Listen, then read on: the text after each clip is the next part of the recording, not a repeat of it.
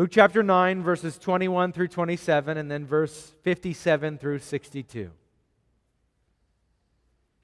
The Word of God from Luke chapter 9. And he strictly charged and commanded them to tell this to no one, saying, the Son of Man must suffer many things and be rejected by the elders and the chief priests and the scribes, and be killed, and on the third day be raised. And he said to all, if anyone would come after me, let him deny himself and take up his cross daily and follow me. For whoever would save his life will lose it, but whoever loses his life for my sake will save it. For what does it profit a man if he gains the whole world and loses or forfeits himself? For whoever is ashamed of me and of my words, of him will the Son of Man be ashamed when he comes in his glory, the glory of the Father and of the holy angels. But I tell you truly, there are some standing here who will not taste death until they see the kingdom of God. And then in verse 57, as they were going along the road, someone said to him, I will follow you wherever you go. And Jesus said to him, foxes have holes, and birds of the air have nests, but the Son of Man has nowhere to lay his head. To another he said, follow me. But he said, Lord, let me first go and bury my father. And Jesus said to him, leave the dead to bury their own dead. But as for you, go and proclaim the kingdom of God. Yet another said, I will follow you, Lord, but let me first say farewell to those at my home. And Jesus said to him, no one who puts his hand to the plow and looks back is fit for the kingdom of God. Please be seated. And let me pray. Father in heaven, we thank you for your word. We ask that by your word, your Spirit would work in our hearts to sanctify us. That the old man would be put away, that the new man in Christ Jesus would be raised, that we would be citizens of the kingdom of God, citizens of your kingdom. May that be true here among us. For your glory, for our good, we ask all of this in the name of Jesus Christ, our Lord and Savior. Amen. Well, in 1945, at the end of World War II, the Allies were working to ensure that Nazism never rose to power again in Germany. And so one of the many things that the Allies did was they figured out a way to institute a government in Germany that would ensure that to be true. And so they made this government over Germany that lasted another 40 years. But the Allies couldn't agree on how to govern Germany. And so they divided Germany in pieces. You probably remember this. Most of the Allies ruled over Western Germany. And there they ensured that capitalism and a free market and freedom in general was commissioned to oversee West Germany. The Russians oversaw East Germany, and there socialism was instituted. And so there was much restriction, big government oversight. There was no freedom. And it created a dichotomy in Germany that lasted, as I said, 40 years. There was a stark contrast, but the contrast was even more stark in the city of Berlin, because the Allies decided also to divide Berlin in half. So Western Berlin had a free market, it had freedom, a measure of independence. In East Berlin, though, it was dark, and there was no freedom. Socialism reigned. There was no freedom of the people to come and go. And what it created in Berlin was this bizarre dichotomy. One side of the city, free and open. There was a great prosperity in West Berlin. On the other side of the city, it was dark and impoverished. There were two worlds, if you would, in one city. Two kingdoms. And each side of the city had their own economy, their own politics, had their own TV and radio shows, had their own currencies, had their own ways of going about life. And if you left one side of the city and you set foot in the other side of the city, you found an entirely different world just across the city, East Berlin and West Berlin. This is something of what Jesus is beginning to describe about the kingdom of God when we get to Luke chapter 9. That there are two kingdoms of God and of man, seemingly coexisting, but in each, everything about them is drastically different. There are different currencies in the kingdom of God, different economies, different transactions, different citizens. Everything about them is different. You see, Jesus has been speaking about the kingdom of God for at least 5 chapters. You remember some of his references. Back in chapter 5, he says, I have come to proclaim the kingdom of God. Then he followed it up with, blessed are the poor, for theirs is the kingdom of God. Then he says in chapter 8 to his disciples, blessed are you, for the secrets of the kingdom of God have been entrusted to you. He follows it up with, the least in the kingdom of God is greater than the greatest among men. But Jesus will speak about the kingdom of God at least another 40 times in the Gospel of Luke. Here in chapter 9, he begins to show us some of the very intricate details of the kingdom of God, how the kingdom of God is different than the kingdom of man. As I said to you this morning, it's a bit of an East Berlin, West Berlin situation as Christ describes the kingdom of God. Now you notice that these two passages in chapter 9, they're united by the common theme of follow me. Jesus says in verse 23, follow me. He says here in verse 57, follow me. And the people, they say, Jesus, we will follow you. We will follow you. It's the tie that binds the two passages. These are passages about following Christ in the kingdom of God. This morning, we are going to look primarily at the passage in verse 57 and following. Okay? Now you see the passage. Jesus is on the road. And these 3 men he interacts with, they have questions for him. Now, Matthew, in his gospel, he says these events take place by the Sea of Galilee, much further north. But Luke records them as happening as Jesus is on the way to Jerusalem. In verse 51 of chapter 9, it says that Jesus has set his face to Jerusalem, that he had begun the journey to Jerusalem, where he would be crucified.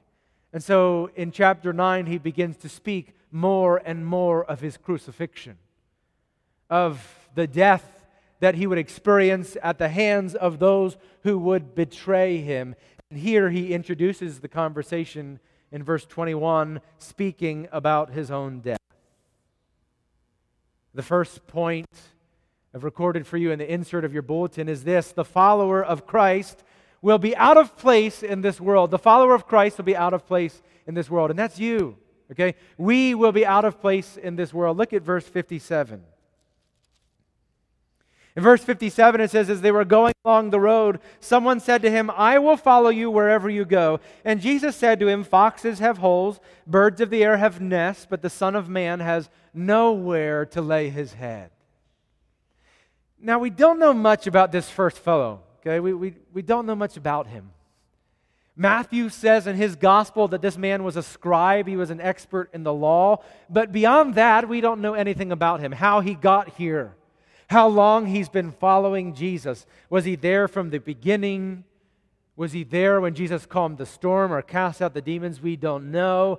But we know one thing about him here. He seems to be very gung-ho. Right? We don't know what led to this, but it seems as if he came up to Jesus on the road and he said, Jesus, wherever you go, I'm going. You go down that road, I'm following you down the road. You go that way, I'm following you that way. I will be at your side wherever you go. I don't know what he expected Jesus to say, but I would imagine he didn't expect this, okay? Maybe he thought Jesus was going to say, listen, great, you follow me, you're number 13, okay? 13 disciples now following me, okay? Not what Jesus says, though. Listen to what he says. He says in verse 58, foxes have holes, and birds of the air have nests, but the Son of Man has nowhere to lay his head. You see, Jesus, in response to this man who says he will follow Jesus wherever he goes, he says, foxes, they have their dens, birds have their nests, but me, the Son of Man, I have nowhere to lay my head. Now, the message is very simple as Jesus speaks to this man. He is telling him about the Son of Man, but if you follow me, the same will be true of you. And as we speak about the two kingdoms, it's very clear what Jesus is saying. Foxes are of this world, and foxes of this world, they have a place to live in this world. Okay?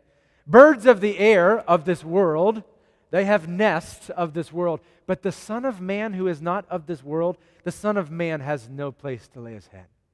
The Son of Man does not belong here. And the message to the follower of Christ then is, listen, if you follow me, you must recognize that you're not of this world. And not being of this world, you will not fit in here. There'll be no place for you. You'll be a square peg in a round hole. And nothing here will fit you quite right. This place is not where you're from, therefore you won't fit in. Now, one commentator who spoke about this passage described it with the word discomfort. Okay?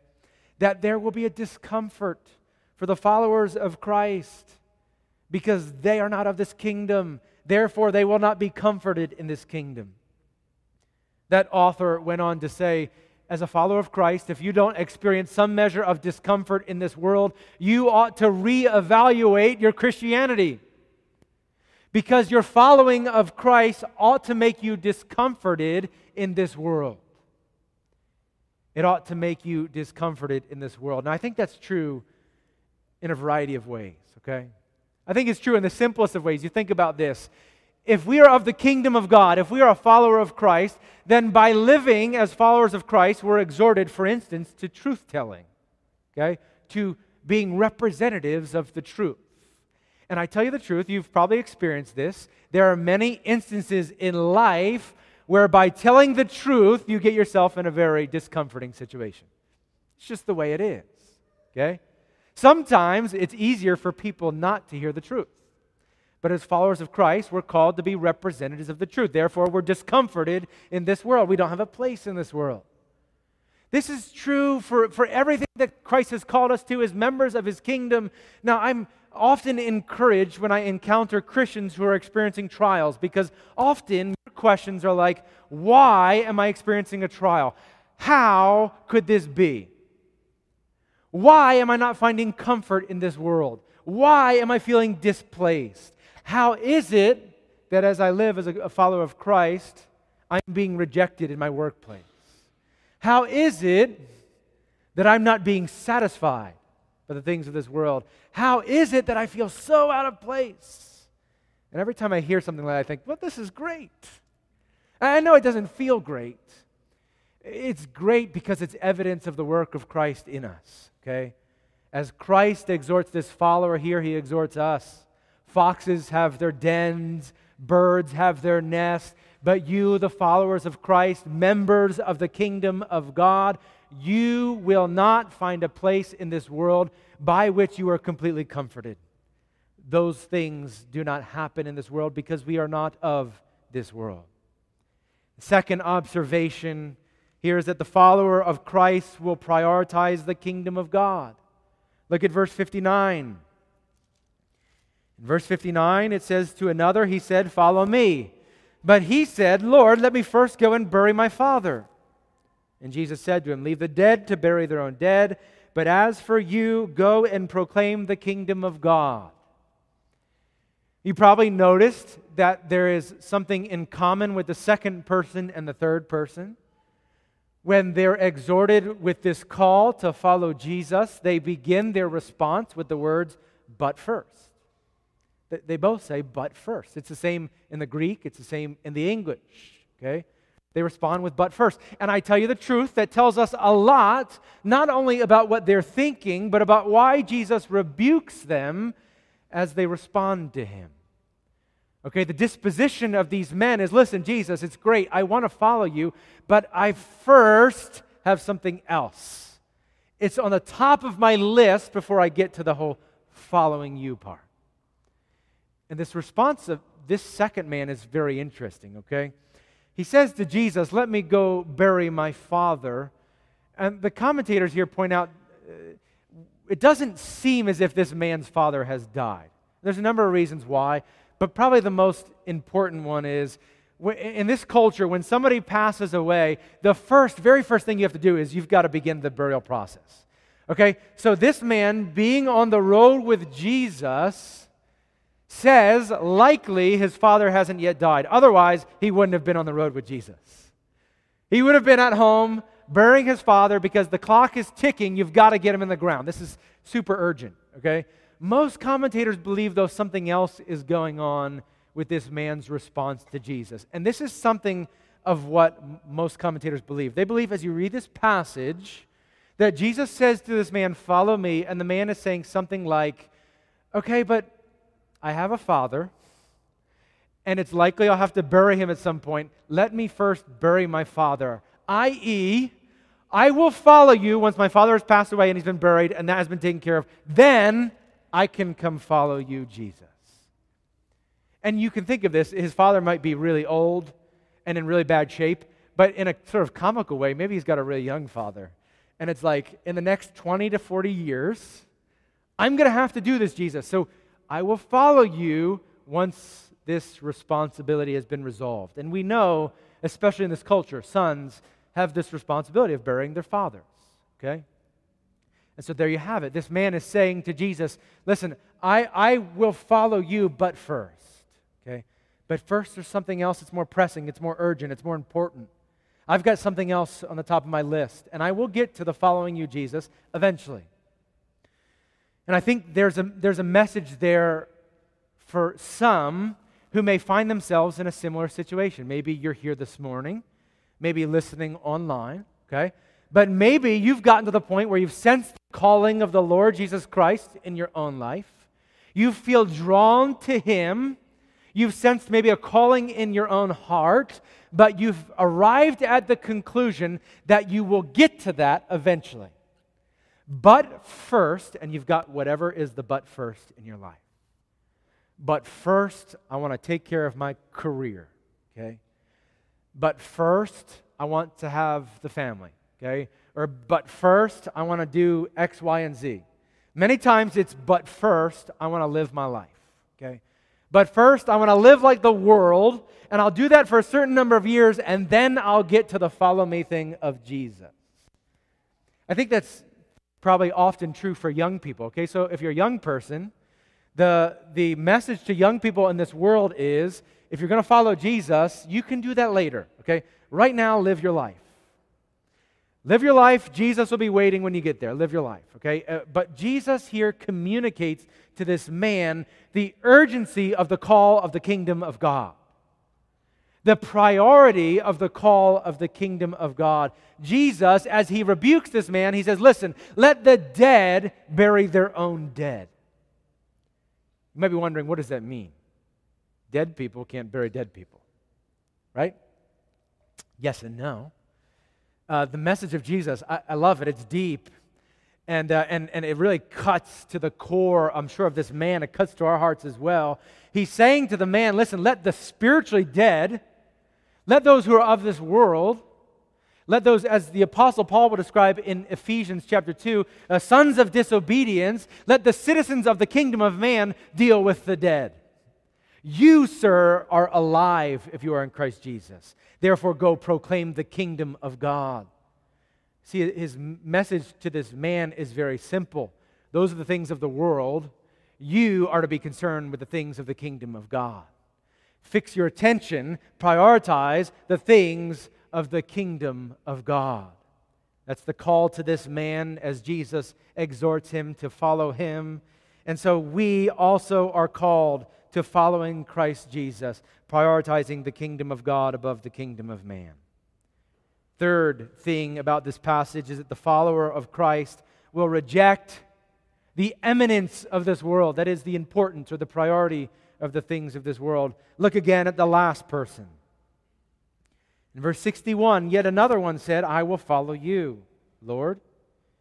But let me first say farewell to those at my home. Jesus said to him, "No one who puts his hand to the plow and looks back is fit for the kingdom of God." See, this third man, again, he has his own but first, okay? Yeah, I'll follow you, Lord, but first let me go say goodbye to my family. Now, again, as you read this passage, that may seem a little harsh, right? But as we read this text, it seems as if this man is saying, listen, I want to give my family the common courtesy of just letting them know what I'm doing, okay? My household. That's literally what it says. Let me tell my household goodbye. Let me go say to them, listen, this is what I'm doing. Don't worry about me. I'm about to go with Jesus. I'll see you again such and such a date. But Jesus is saying, listen, the urgency of the kingdom of God is such that you must keep your eyes on the kingdom and not have your attention divided between the kingdom of God and the kingdom of man. And just as the last point, the priority of the kingdom is true, so also is the opposite, because what we prioritize then necessitates that other things will be neglected or diminished. And to this man, Jesus is saying, may the things of this world be diminished in your vision. May they be diminished in your prioritizing, in your sight, in your life. May the things of this world pass away as you are fixed on the things of the kingdom of God. Now, Jesus here uses this farming analogy. He says in verse 62, "No one who puts his hand to the plow and looks back is fit for the kingdom of God." No one who puts his hand to the plow and looks back is fit for the kingdom of God. I was thinking about this morning. This analogy makes a lot of sense to me because one of the jobs I had when I was a kid was we were hoeing the rows of the garden for my parents, okay? My dad would set up a string line from one side to the other and he'd say, make sure you stay in line with that string, okay? I want my rows to be straight, not crooked. And as a young boy, I'm sure you can imagine young boys get easily distracted, okay? So you would be hoeing the row, but then something would distract you. And you would get off pretty quickly. And my dad would come out and he would say, no, that's crooked. Go back and make it straight, okay?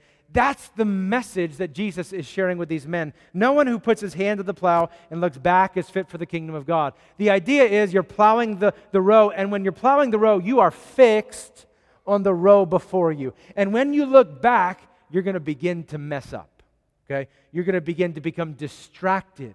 The kingdom of God before us, the kingdom of man behind us. Jesus exhorts this man, do not have a distracted attention. Do not have your eyes on both kingdoms. You must be concerned with the kingdom of God, and you must then have the kingdom of man diminished in your attention. Now this connects us then, I believe, to verse 23, the first passage we read this morning, because Jesus said to them all, if anyone would come after me, let him deny himself. If anyone would come after me, let him deny himself. The word deny means to oppose, to be against. It's an adversarial word. And you think about how bizarre is that, okay? There's a lot of bizarre things that Jesus says even just in this passage, but how bizarre is the picture of Jesus speaking to a group of men saying, listen, you oppose yourself. You be against yourself. You fight against yourself.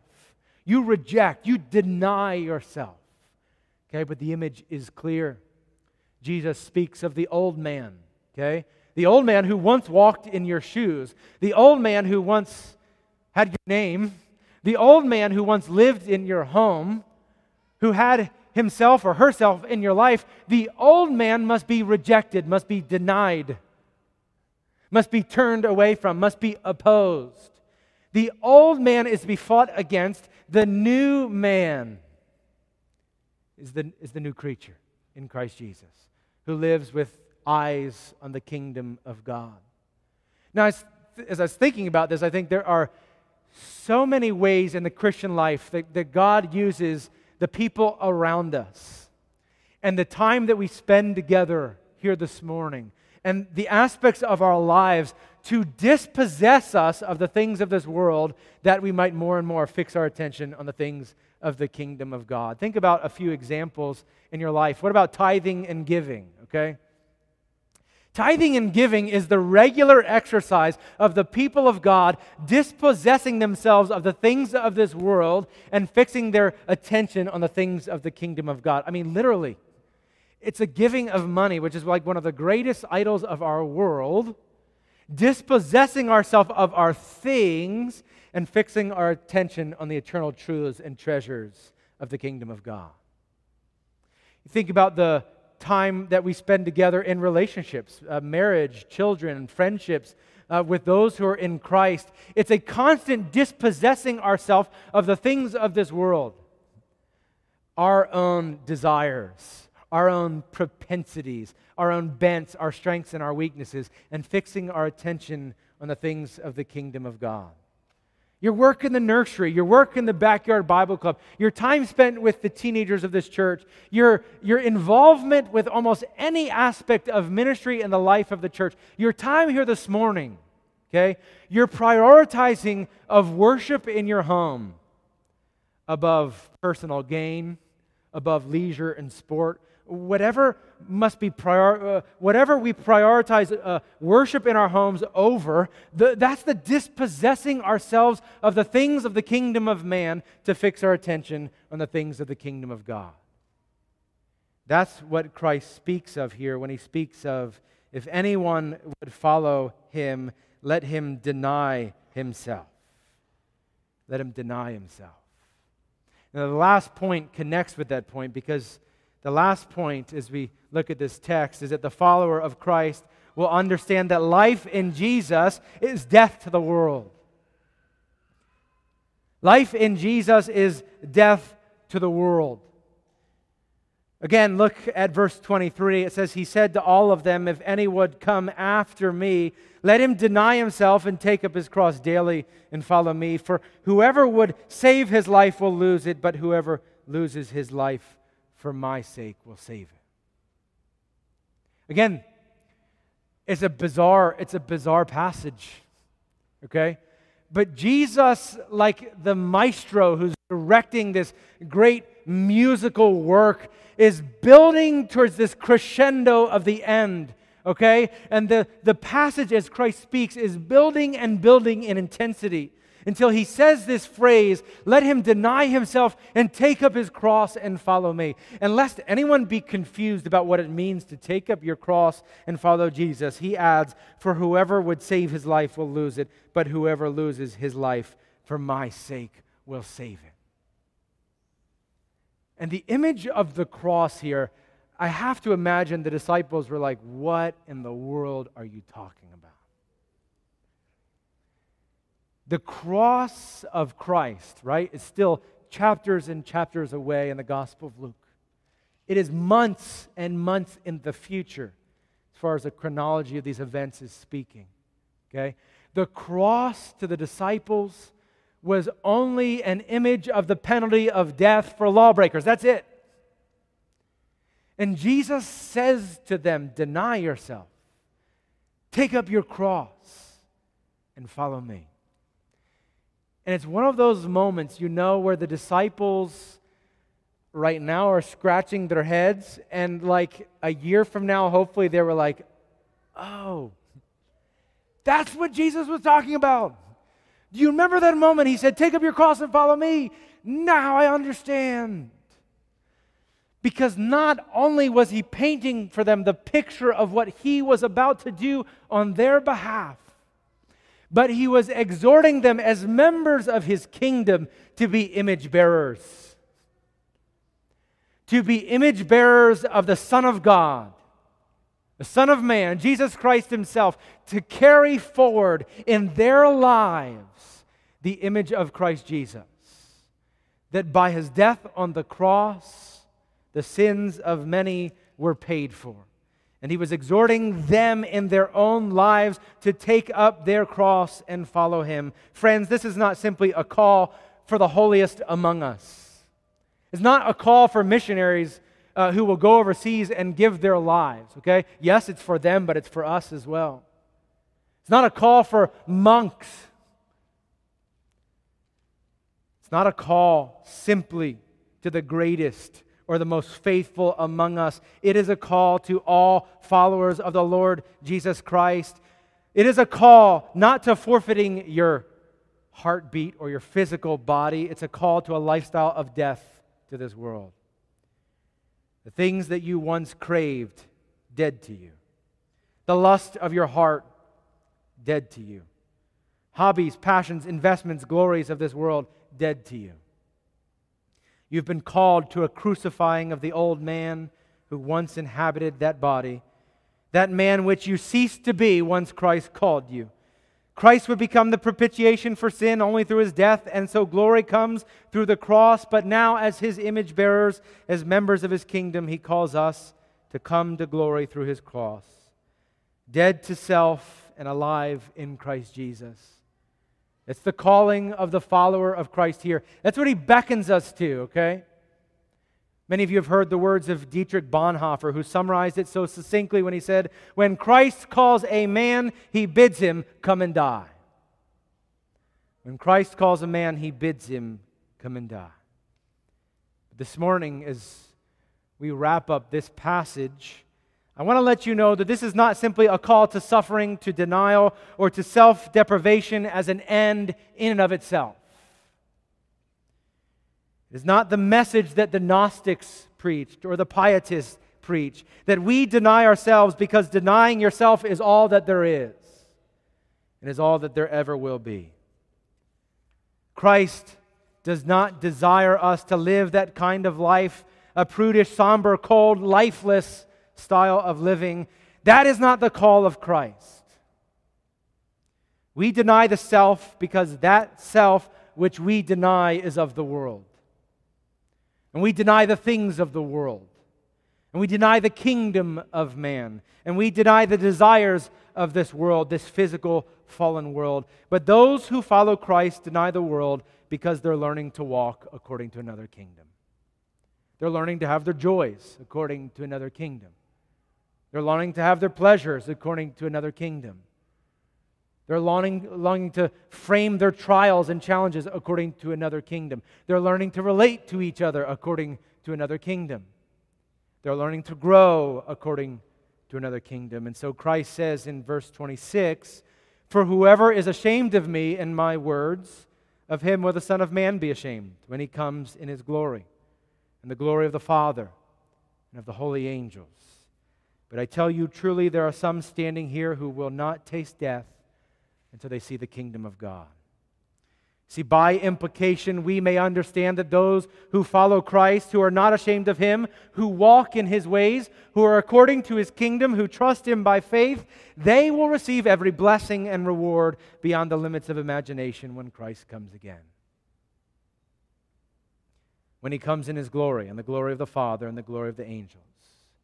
Matthew, in his gospel, he records it with even more fuller detail. He says that for the Son of Man is going to come with His angels in the glory of His Father, and then He will repay each according to what he has done. Truly, I say to you, there are some who are standing here who will not taste death until they see the Son of Man coming in His kingdom. For the kingdom of God is an everlasting kingdom.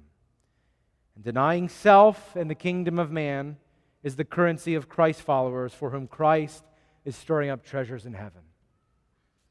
In that day, by the work of our King, we will rule with Him in glory, His Father's glory, the Son's glory, the glory of the angels. And so for the joy that is set before us, let us take up our cross daily, die to this world, and follow where Jesus leads. It's strange in this kingdom, in the kingdom of man. It's peculiar. We don't fit in. But in our Father's kingdom, there is no other way.